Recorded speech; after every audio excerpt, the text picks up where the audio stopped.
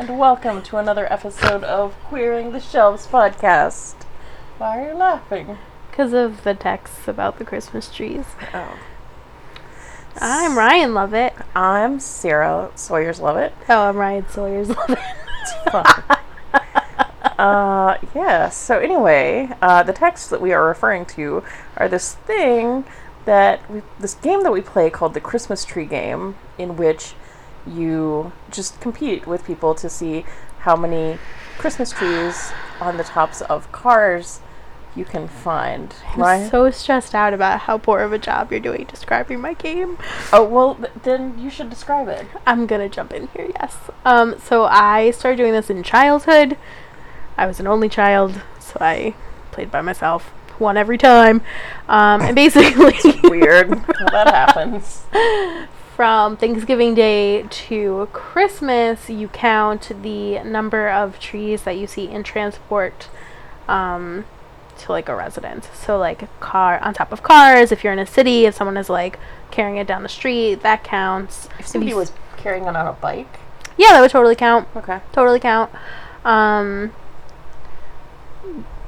Rare, but allowed are like artificial trees tied to the trunk of a car, because I just think it's hilarious that someone would tie an artificial tree to the top of their car, so it counts. Well, like both my mom and John have gotten that this year.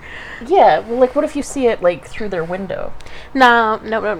What if you see a Christmas tree in somebody's window? If it's a live Christmas tree, that counts. Okay. So like Christmas trees in the bed of a truck. If someone's transporting more than one Christmas tree, but it looks like a private vehicle, those you can count each one of those individually. If you're seeing like a mass transit of Christmas trees, like they're being delivered from a farm to a Christmas tree stand, then that counts for 2 Christmas trees. If you see a menorah on top of a tree, that counts.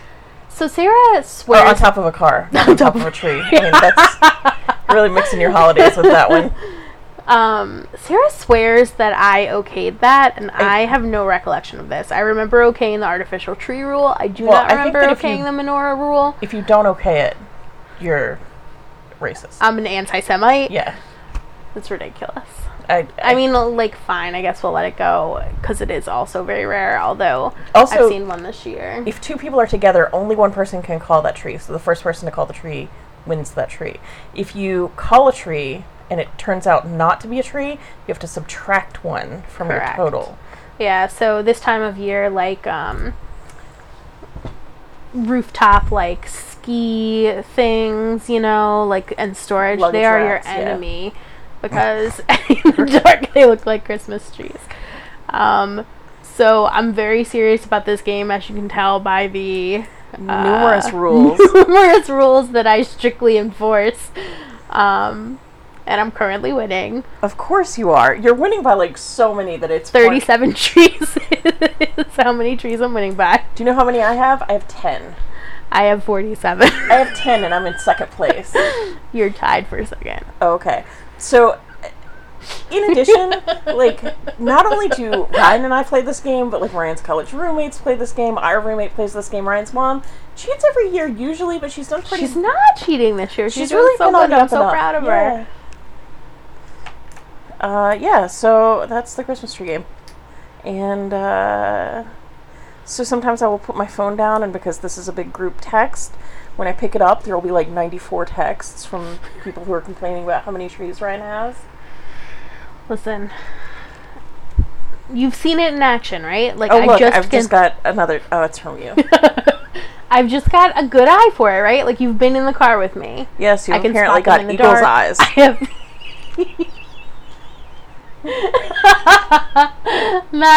not as great with the texting. I meant to say eagle eyes, but whatever. I mean, it sounds like you just took some from some poor bird. Anyway. Not a bragging point.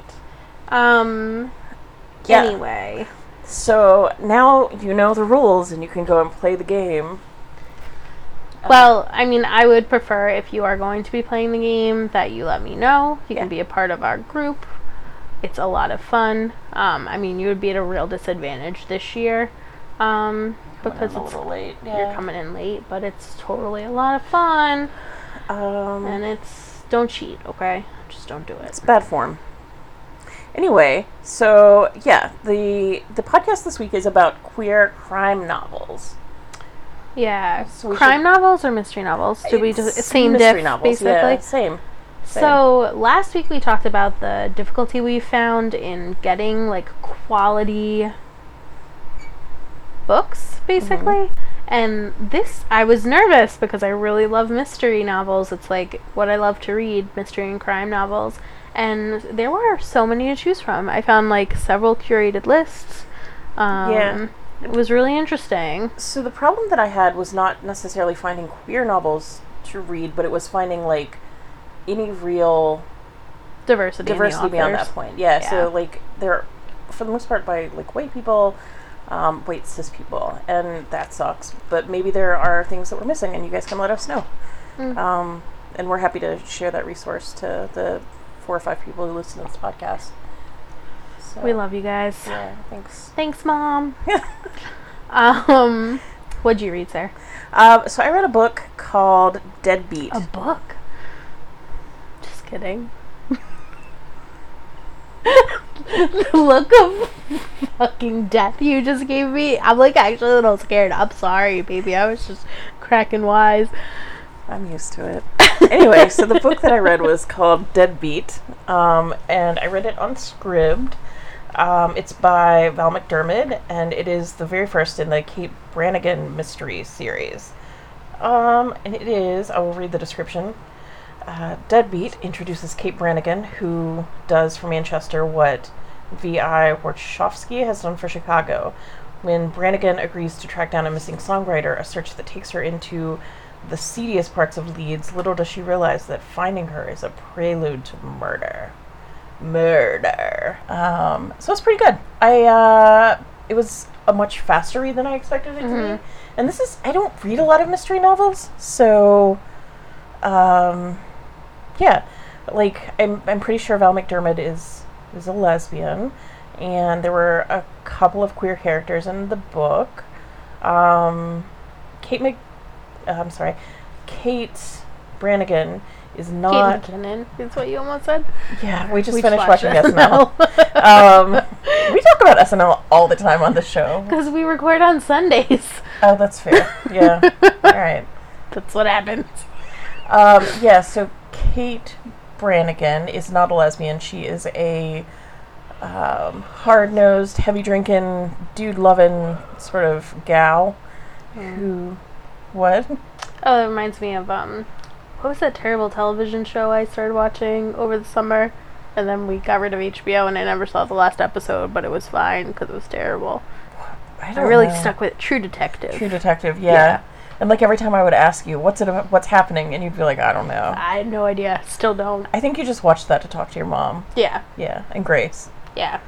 Never watched the last episode. Yeah, no idea what happened. I don't think that it probably shed any light on what the sitch was. No idea what happened. Yeah. So anyway, in this book, there are... So Kate is... so her boyfriend is a rock detective, and she is ostensibly... He's a what detective? I'm sorry. Not a rock... I'm sorry, a rock journalist. A rock journalist? Sounds like a rock detective. Just goes around looking at the ground. Yeah, can you illuminate that? No, I can't. Like, her boyfriend has been hired to write more of this musician, Jet. And then they find out that Jet's manager has hired somebody else, so, sour grapes, blah, blah, blah. Okay, so, yeah, Jet hires Kate to find his other, writing partner, Moira, who he thinks is the love of his life. Moira has, at some point after they broke up, gotten addicted to heroin, become an open-air sex worker, and cleaned up, got her shit together, and is now in love and partnered with a woman named Maggie. So that's as much as I'm gonna say. Okay. Yeah, I mean, trouble of reviewing, mystery novels, you end up, in a pretty dangerous position. But it was good. It was really good. I will say that the author uses a lot of metaphors, and some of them are pretty successful. Some of them are really funny. Some of them are a little bit of a stretch, and they're kind of tortured. But overall, I like this book. I would probably read more by her. It was a quick, fun read, and yeah, I liked it. Cool.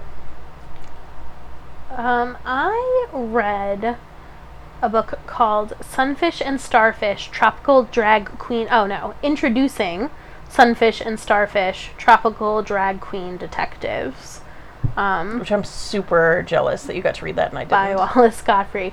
Yeah, it was really good. It's clearly about two drag queens, Sunfish and Starfish, Larry and Oscar, and it starts off a little bit slow for me, but it's, I think, meant to be the first in a series. It was released in March of 2015, so there's a lot of sort of world building type stuff that you need to do. I don't know if that's an appropriate term for a not sci-fi book, but maybe character building.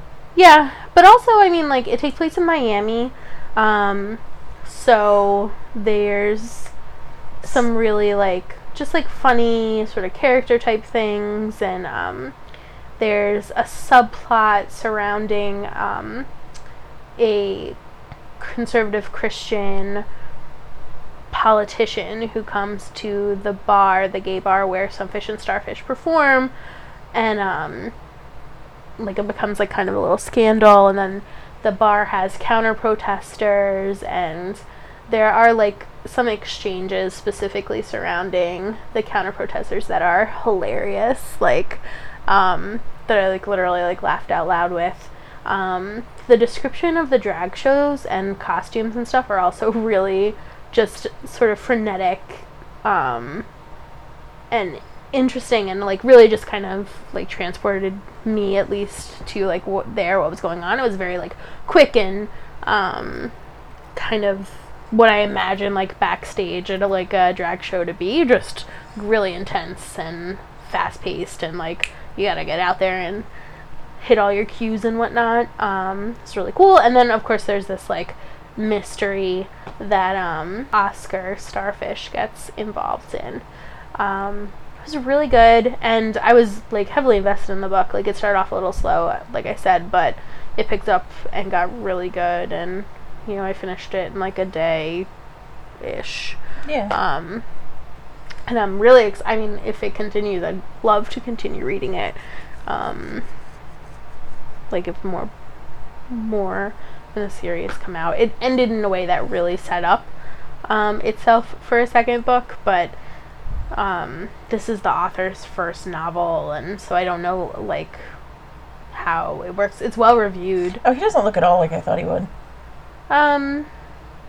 Well, he was in public relations. Oh, okay. So because this is set in Miami, the whole thing, I haven't read it, but the whole thing to me takes place on the set of The Golden Girls. No. And I thought he would look like Bruce Valanche. No. Just a little disappointing, if I'm being honest. Yeah. Yeah. It's funny. There's a lot of little sort of background things, again, that build the character and stuff that are really hilarious. The way they came about having named Sunfish and Starfish, because they were changing their routines so often. They, to keep things fresh, but they would have to constantly reinvent their drag personas then, so they decided to just pick two names, and then they could be Sunfish and Starfish, an American Review, or Sunfish and Starfish, covers ABBA, or whatever. Oh, that's really could clever. Keep their essential personas, but change the shows to meet needs or keep things fresh or whatever. But yeah, it was very funny. It's a pretty I think Larry is a white dude, Sunfish.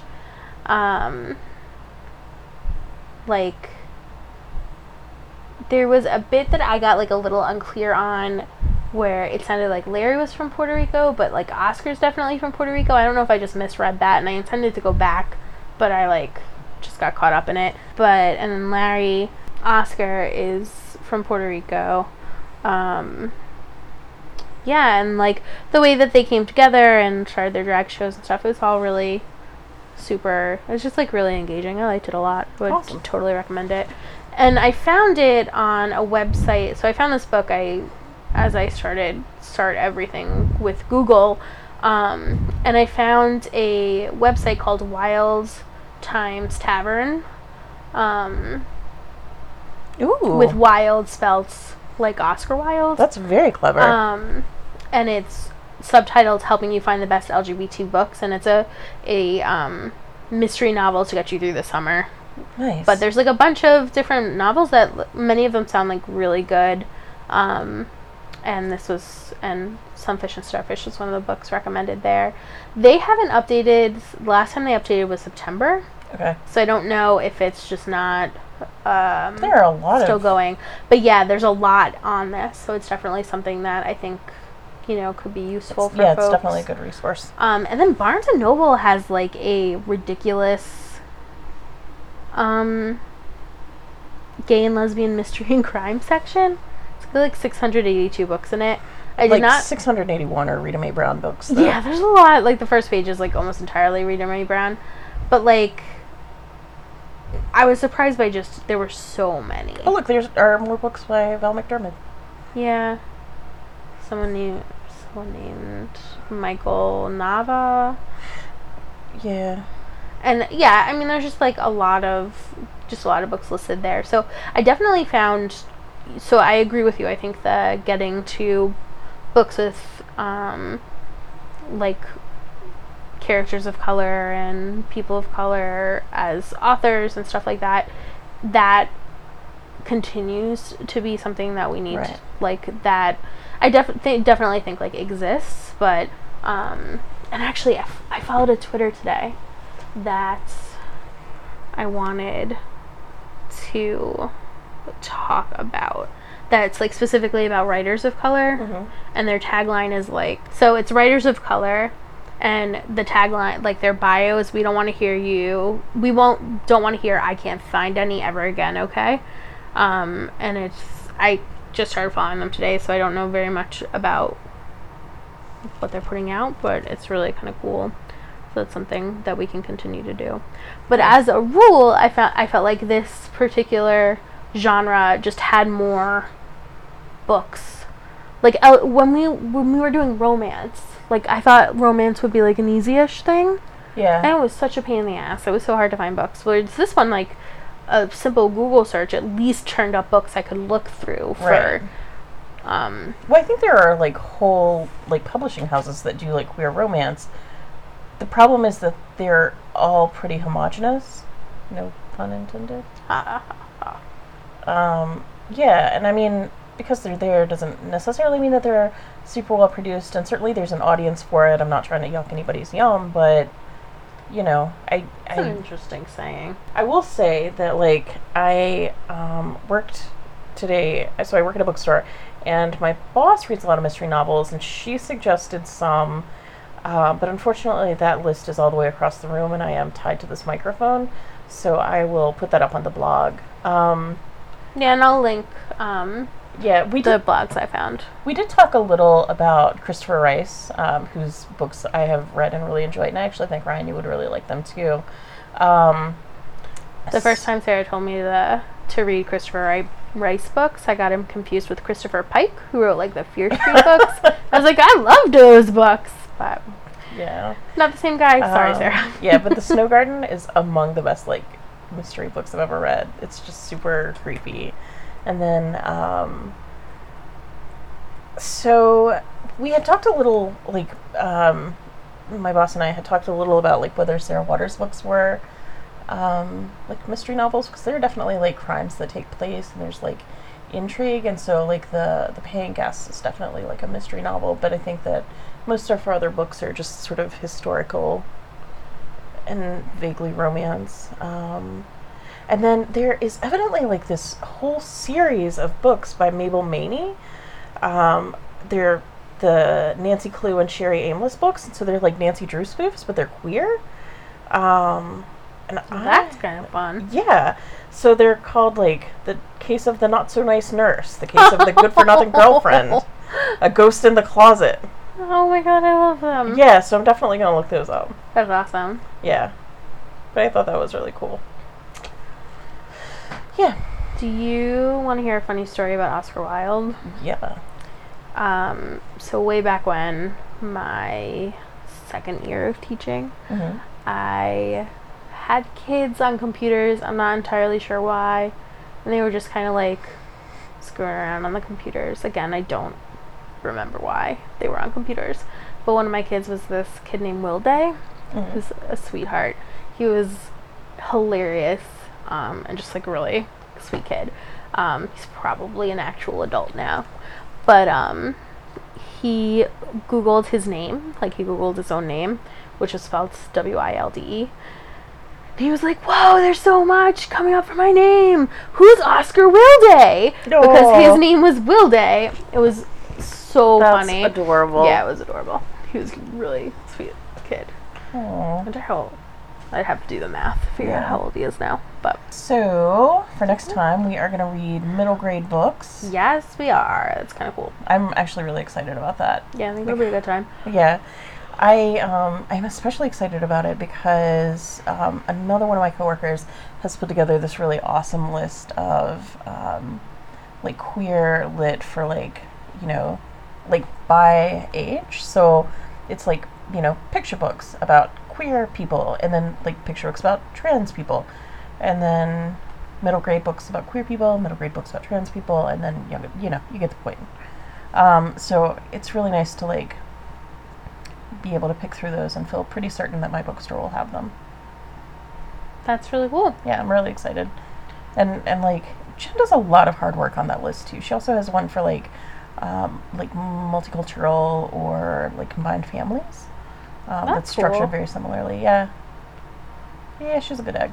Yeah. Do you have any idea what you'd like to read? I don't. I have to think about it, but I mean, like, I feel like this will be one where it's a lot easier to sort out books that, like, are not just about, like, cisgender white people. Yeah, well, I mean, George came out this year, and it was huge. Yeah. By And Alex even, like, Turner. you know, Shadow Shaper, for example, which is not, like, a queer book, but has queer characters in it. That's a young adult book, though. It's young adult. So can you explain young adult versus Okay. middle grades to me So, again? like, middle grade would be from, like, 8 to 14, and then young adult is from, like, 12 to 18. So there is, like, some gray area in between, but those are typically, like, you know, like, Harry Potter or, like, Suzanne Collins sort of ages, where, like, kids can read young adult books if their comprehension is there and if they're, like, you know, mature enough to deal with, like, the more adult themes that are typical to young adult. Does that make sense? Yeah. Am I wrong? Is Shadow Shaper... No, I think you're right. I think I think what's happening for me with Shadow Shaper is, like, content-wise, it's definitely a young adult book, but I actually think it is, readability-wise, accessible to younger kids. Okay.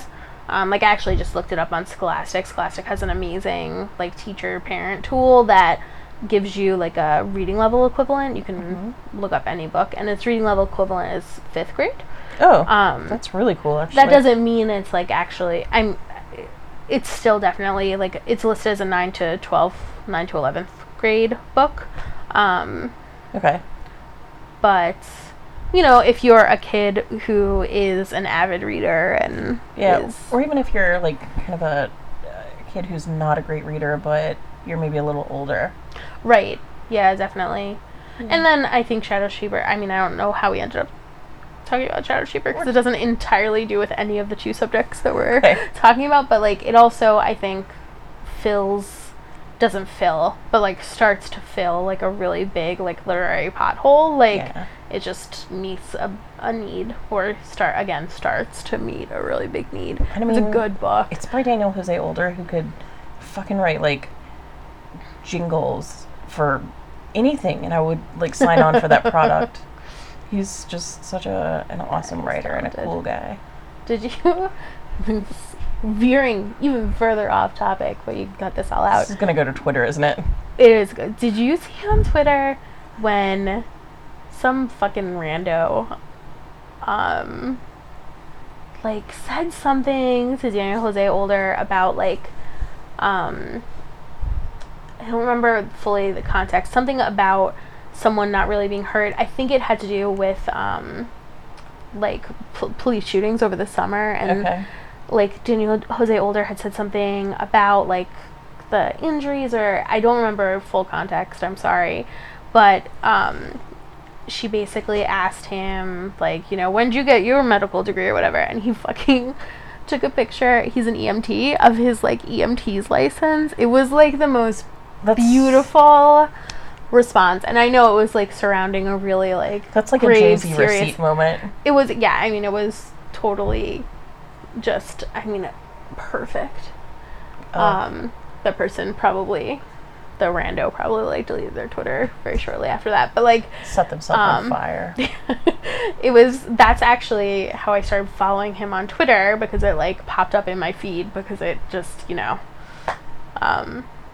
was amazing, and that's how I ended up in the book, and it's a great book.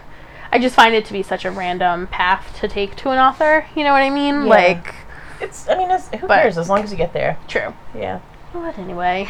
Mm-hmm. So yeah, middle grades.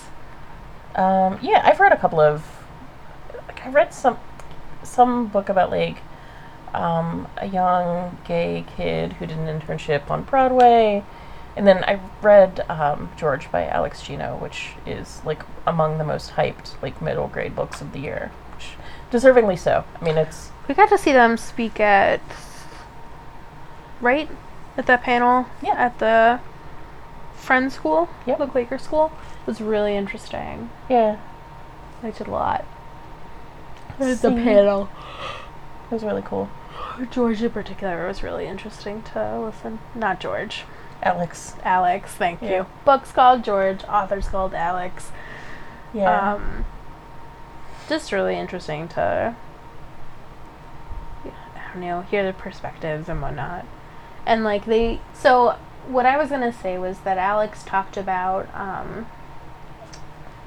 my memory is terrible, so correct me if I'm thinking of a different person on the panel. We talked about the, like, really common trajectory of trans characters in books that's, like, sort of epically tragic, you know? Mm-hmm. George doesn't really follow that, though, right? So, again, correct me if I'm wrong. Alex talked about the sort of common trajectory for trans characters as being, like, sort of super tragic. Right, or, like, coming out. Right. And how personal coming out stories are, and how they're not really owed to anybody. Like, if you want to share it, of course, feel free, but, like, that tends to be, like, a thing that people feel comfortable asking about that is really very personal. But George doesn't follow that trajectory, right? Like, no. It's not... Yeah, so that I thought was really interesting, because I think that's, like, a pretty common thing. Like, even, like, well-intentioned, quote, air quote, ally type people will talk about, like, how sad. Or, like, it'll be about, like, transition and, like, you know, how, like the medical and social and legal stuff. And again, that's really personal, and it's different for everybody. So, you know, like, you're not owed, like, a step-by-step to anybody's life. And certainly, like, fuck you if you think that, like, a queer person owes you, like, a sob story about, like, their coming out or their, like, you know, yeah, I really... And I think that could really... Oh, I'm sorry. No, go ahead.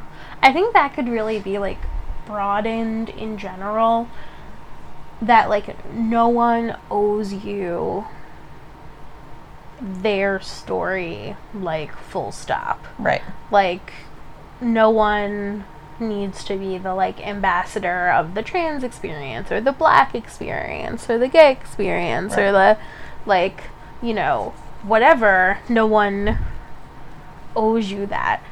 That is not to say it's not important that you find out about yeah, people. And I mean, to that degree, like, if you're curious, But Google, like, if you want to know that badly, you should do your own research. And like, you know, just a Google search will tell you that there isn't a quote-unquote typical experience. Yeah. So, yeah. But no, like, George was mostly about this character wanting to play Charlotte in Charlotte's Web, and sort of how that happened despite, like, parental and teacher protests. Cool. Yeah, it was really cool. It was good. All right, well, we'll talk more about middle grades I agree. next week. Sounds good. Gonna be a good one. Yay! All right. I actually might get a little stack of books and Plow through them. Plow through They'll 'em. be easy to read. yeah. All right. Well, thanks again for listening, and we will talk to you guys next week. Check out the show notes for links. Maybe. Sarah will lovingly place there. Okay. Bye, guys. Bye. Thanks for listening to this episode of Queering the Shelves podcast. Just a reminder that if you want to get in touch, you can email us at queeringtheshelves@gmail.com. You can find us on Facebook at facebook.com/queeringtheshelves. You can tweet us at queertheshelves on Twitter. Podcast and show notes are available at queerpodcast.com. You can like, rate, and review us on iTunes and get in touch. Communication is what brings communities together, and we feel really lucky to be part of yours.